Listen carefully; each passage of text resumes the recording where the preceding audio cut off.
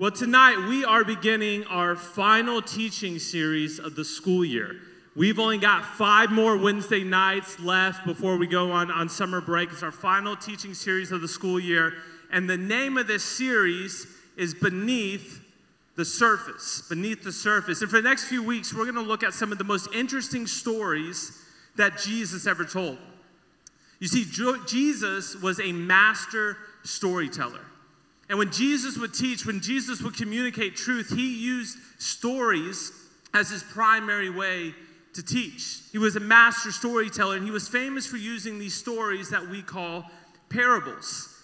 And parables were these basic stories that people could easily relate to.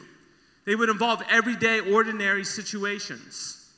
But whenever Jesus would tell these parables, there was always a deeper meaning in the story. There was always a spiritual meaning kind of buried beneath the surface. And unless you were really paying attention, unless you were really seeking, unless you were really listening, you would miss what Jesus was actually trying to say. And tonight we're going to jump into one of the most famous parables that Jesus ever told, one of the most challenging, and it's found in Matthew chapter 13. If you have your Bibles, you can open up there. If not, the verses will be on the screen. But in Matthew 13, starting in verse 1, it says this. That same day, Jesus went out of the house and sat by the lake. So as large crowds gathered around him that he got into a boat, he sat in it while all the people stood on the shore. So at this point in Jesus' ministry, he's kind of become quite the celebrity. He's developed a pretty large following, and people are traveling miles to hear Jesus teach. They're traveling miles to see these miracles. They want to see in person this guy that they've heard so much about. And on this particular day, there are so many people there. It's so crowded that Jesus has to get into a boat. He has to kind of go out a distance into the water so everybody can see him. And that's when he begins to teach. He's in the boat. All the people are gathered along the shore, and he starts to teach them. Verse 3 says this, and he told them many things in parables. He started to tell them these stories, and he said this. A farmer went out to sow a seed. As he was scattering the seed, some fell along the path, and the birds came, and they ate it up. Some, it fell in rocky places where it did not have much soil. It sprang up quickly because the soil was shallow. But when the sun came up, the plants were scorched, and they withered because they had no root. Other seed, it fell among thorns, which grew up and choked the plant. Still other seed fell on good soil, where it produced a crop 160 or 30 times what was sown. Then he said, whoever has ears, let them hear. So Jesus, he begins to tell this story about this farmer and these seeds and this soil. And for most of us in here, we're not around a whole lot of farming. Unless you go to Durant or Plant City, you're probably not around a whole lot of farming unless you're a bit of a redneck or you go to Durant or Plant City. Make some noise for that. Boo. That's the Newsom crowd. Y'all just hang out at the country clubs. You would never be caught dead on a farm. Except Noah Hamrick. Noah Hamrick would. So he's telling this story about a farmer and seed and soil. And for most of us in here, that's kind of a hard thing for us to picture. But for Jesus' original audience, this would have been very easy for them to relate to.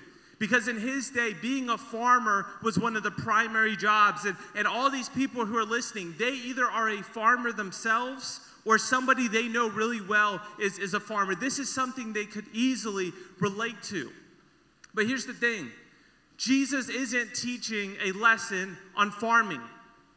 He's not trying to give them advice about how to grow better crops. He's not teaching a high school agriculture class. Like that's not the point.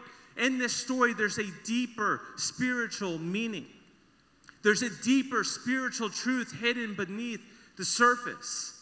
And this truth that we're going to see in this story tonight, it has incredible relevance, incredible importance for my life and for your life today. So Jesus, he tells this story, and then listen to what the disciples say. Verse 10. The disciples came to him and asked, why do you speak to the people in parables? The disciples knew, like, Jesus is trying to communicate something. Jesus isn't actually talking about farming. But they go to him and they're like, why do you use parables? Why don't you just tell them what you want them to know? Why don't you make it easy for them? Why are you trying to almost hide the truth and this story, why don't you just tell them the meaning of the story and listen to how Jesus responds? Verse 13. He says, this is why I speak to them in parables. Those seeing, they don't actually see. Though hearing, they do not actually hear or understand. What's Jesus talking about? Jesus is saying, look, you see all these people who are here to hear me teach. You see all these people who are here to see me perform these miracles. They're not actually listening. They don't really understand. And it's not because my message is over their head. It's not because my message is too difficult. It's because they aren't really paying attention. They're not really seeking out the truth. And Jesus, what he's doing is he's trying to weed out the people with the wrong motivations. The people who are there for self-serving reasons. The people who are just there to be entertained by Jesus and his stories and his miracles. He's trying to find the people who are actually trying to follow him. The people who are actually seeking after truth. And if they're really seeking, if they're really listening, they'll get it. They'll understand what Jesus is talking about. And in verse 18, Jesus says this. He says, listen then to what the parable of the sower means. He says, look, I'm going to explain to you what I'm really getting at here. He says, when anyone hears the message about the kingdom and does not understand it, the evil one comes and snatches away what was sown in their heart. This is the seed sown along the path. So Jesus, he's talking with his disciples, and he begins to explain what this parable is all about. And he says that the seed in the story, it represents the message of the kingdom. It's the gospel. It's the good news of Jesus. And then the soil, the different kinds of soil, represent the different responses to the good news. So Jesus is saying, as the seed is scattered, as it's thrown out, as the message of Jesus is communicated, it falls on different kinds of soil. People respond differently to the message of Jesus. They respond differently to the gospel. And the first response that Jesus is focused on here is represented by the hard path. The hard path. And here he talks about the seed that falls on this hard ground. And before it has a chance to take root, before it has a chance to actually grow, he says the birds, they come along and they take away the seed. And essentially this seed, it's wasted. And Jesus is saying this is how it is for many people who hear the gospel. They go to church and they hear a sermon, or a friend shares with them about Jesus, but the message, it falls on a hard heart. They don't understand it. They don't accept it. It's not because it's too difficult to understand. It's not because they're not able to. It's because they don't want to. They resist it. They ignore it. And when that happens, he says the enemy, Satan, he comes and he takes away the seed that has been sown in their heart. You see, people who have heard the message of Jesus over and over and over, and who refuse to respond to it, who refuse to believe it, they are in a very dangerous place. Because the more they refuse, the more they resist this message, what happens is their heart grows harder and harder. It becomes more and more calloused.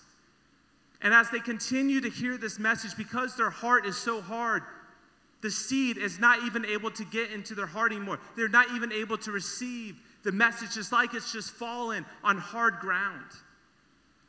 And I'm afraid that there's many people who grow up in church, maybe even you tonight, and you've heard the message of Jesus over and over and over. You've been hearing about it since you were 5 years old. In Sunday school, at VBS, at camp on a Wednesday night, you've heard the message of Jesus so long, so many times. But because you've never really done anything with it, because you've never really taken it seriously, your heart has grown hard. Your heart has become calloused. And even tonight, even on Sundays, even on Wednesdays, as you hear the message, it doesn't even register with you anymore. It has no effect on you anymore. This is the seed that falls on the hard path. And then Jesus goes on, he says this: the seed falling on rocky ground refers to someone who hears the word and at once receives it with joy. But since they have no root, they last only a short time. When trouble or persecution comes because of the word, they quickly fall away.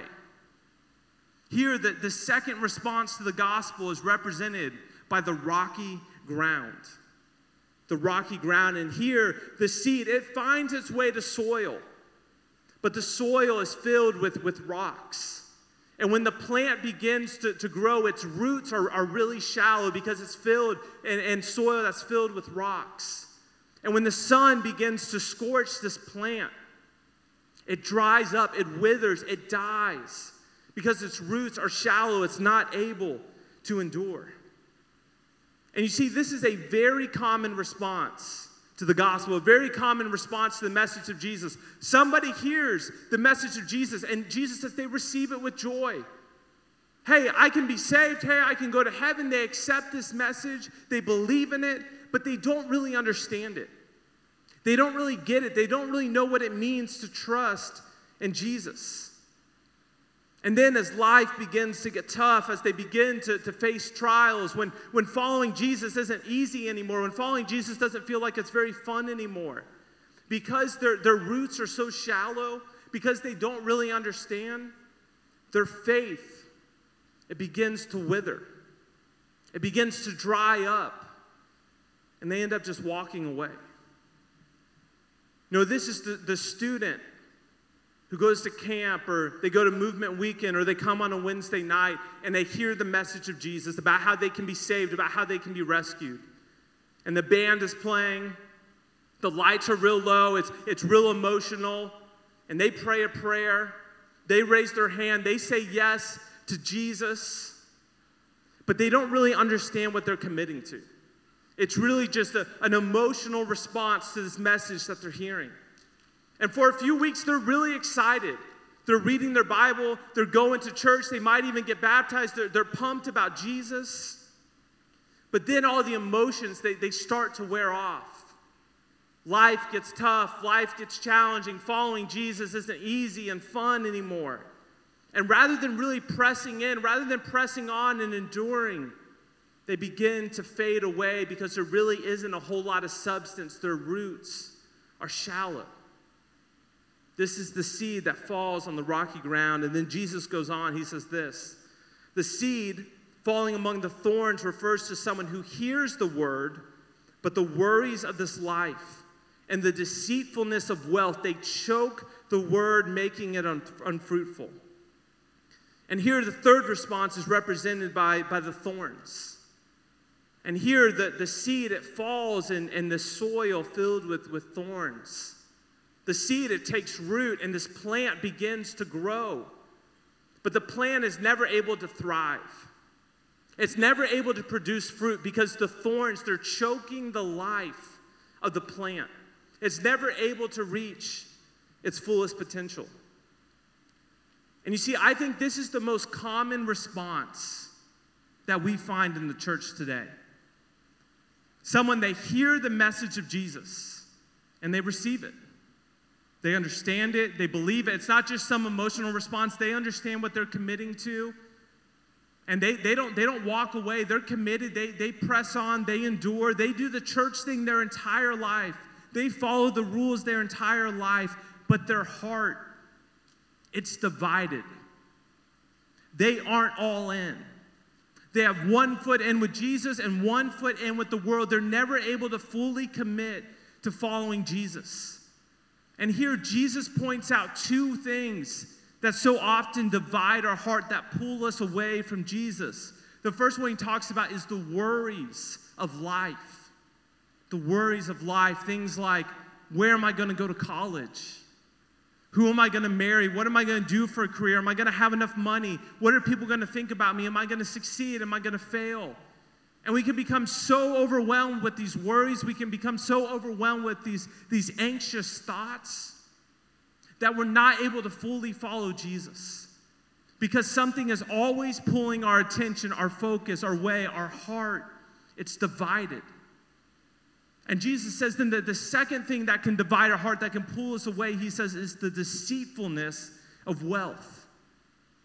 It's this constant discontentment where what we have it's never enough. We're on this constant pursuit of more. more money, more clothes, more stuff, more cars. I need to make more. I need to earn more. I need to have more. And we spend our entire life chasing after this thing that we think is going to satisfy us, but we're never able to obtain it. And when we get to that level, when we finally get more, it doesn't actually satisfy us. Students, we can become so preoccupied and overwhelmed with the what ifs and the unknowns in life. We can become so preoccupied with making more and earning more that we never really thrive in our faith. We never reach our fullest potential. We never bear fruit like Jesus is talking about because our heart, it's divided. Our loyalty is divided. We're being choked out by the thorns. But then Jesus ends by saying this, but the seed falling on good soil. This refers to someone who hears the word and truly understands it. This is the one who produces a crop yielding 100, 60, or 30 times what was sown. And here the final response to the gospel is represented by the good soil. And here the seed, it falls on soil that is rich and deep. But the seed, it doesn't just take root. The seed, it doesn't just grow into a plant. It thrives. It produces a crop. It produces fruit. It produces something 100, 60, 30 times more than what was sown. And you see, this is a picture of someone who truly understands the message of Jesus. It's not just some emotional response where they pray a prayer, raise their hand, and then they fade away. Their heart's not divided. They don't have one foot with Jesus and one foot with the world. No, they truly get it. The message of Jesus, it has taken root in their heart. They don't just believe the right things about Jesus. They've actually surrendered their life to Jesus. And it has produced fruit in their life. What does that mean? What does that look like for Jesus to produce fruit in our life? Listen to what the Apostle Paul says in Galatians chapter 5. He says this, but the fruit of the Spirit, the evidence that you have given your life to Jesus, he says the fruit of the Spirit is love and joy and peace, forbearance, kindness, goodness, faithfulness, gentleness, and self-control. He's saying for someone who has truly responded to Jesus, their life is marked by love for others. Their life is marked by joy in difficult trials, by peace in the middle of chaos, by faithfulness during hardships. You see, just as fruit on a plant, catch this, just as fruit on a plant is evidence that there's good soil, our lives are evidence of how we've responded to Jesus. Your actions, your words, the way you live your life reveals whether or not you have truly trusted in Jesus. Listen, we aren't saved by what we do, but what we do reveals whether or not we are truly saved. The fruit in our life, or lack of fruit in our life, reveals the kind of soil that we are, the kind of soil that represents our hearts. So students, I just wonder this tonight. Which soil represents your life? Like, think about that. Which soil represents your response to Jesus? Is your heart hard? Where you've heard the message of Jesus so many times since you were 5 years old, and it doesn't even register anymore. It doesn't even produce any emotion. You don't even think about it. It just goes over your head. Your heart is hard. Maybe for some of you, your response to Jesus, it was a Wednesday night. It was a camp. It was a movement weekend. It was VBS. You prayed a prayer. You raised your hand, and that was about it. When the emotions faded, you just kind of walked away. Maybe for you, if you really evaluate your life, your heart is divided. Yes, you believe, but there's so many things drawing your attention away. Your heart is divided. Your loyalty is divided. Or maybe for you, you really have received the message of Jesus. The message of Jesus has taken root in your life. There's fruit, there's evidence that God is working.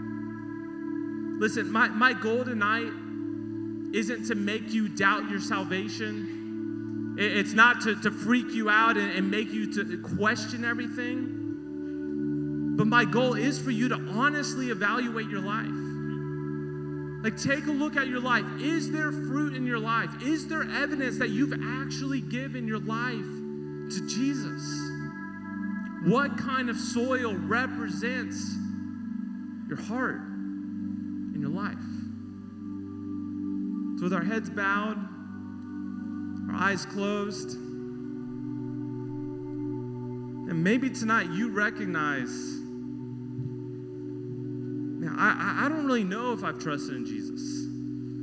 When I look at my life, I don't see a lot of fruit. I don't see a lot of evidence. Yeah, I prayed a prayer at one point. I raised my hand at one point, but now I don't know if it's real. I don't know if I've really trusted in Jesus. I don't know if I'm that good soil. If that's you tonight, if you're really struggling with that, if you're really wrestling with that, I don't want you to leave tonight with any doubts. And you don't have to. Tonight, you can leave knowing that you have truly trusted in Jesus, that the message of Jesus has taken root in your heart. And here's the message of Jesus, just simple and clear. I learned this when I was a little kid. It sounds cheesy, but it's that you admit to God that you're a sinner. That you recognize that we have all sinned. We have all fallen short of God's perfect standard. And because of our sin, we are separated from God. And we are deserving of hell. We are deserving of an eternity separated from God. We admit that. We believe that Jesus is God. That Jesus came and he lived a perfect life. That he died on the cross in our place. And that he rose from the dead. And then we confess that Jesus is not just our Savior, but he's our Lord. We are surrendering our lives to him. That's what it means to respond to the gospel, to admit, to believe, to confess. That's what it means to give your life to Jesus. And if tonight you recognize, man, I have not really done that, I want to give you that opportunity. I want to lead you in a prayer. This isn't some special magical prayer. There's nothing fancy about these words. But if you call out to God sincerely and genuinely from your heart, the Bible tells us that God promises to save, to rescue those who call on his name. And tonight, if that's you, I want to give you that opportunity. All you have to do is pray in your heart, pray to God, and say, God, I know that I'm a sinner. God, I know I can't save myself. I believe that Jesus lived a perfect life. I believe that Jesus died in my place. And I believe that Jesus rose from the dead. And tonight, I give you my life. Tonight, I ask you to rescue me. Tonight, I ask you to save me. If you've prayed that prayer tonight, if you've called on God, if you've admitted, if you've believed, if you've confessed, you can leave knowing with 100% certainty that you are that good soil, that the message of Jesus has taken root in your heart. And before we finish tonight, before we worship, now I just want to ask you, if you prayed that prayer tonight, if you called out to Jesus to rescue you and to save you, I just want to ask you to do something a little bit bold. Nobody's going to be looking around. I just want to ask you to slip up your hand, to raise your hand wherever you're seated. If tonight you prayed that prayer, if you asked Jesus to save you right now, just to lift up your hand. Nobody's looking around.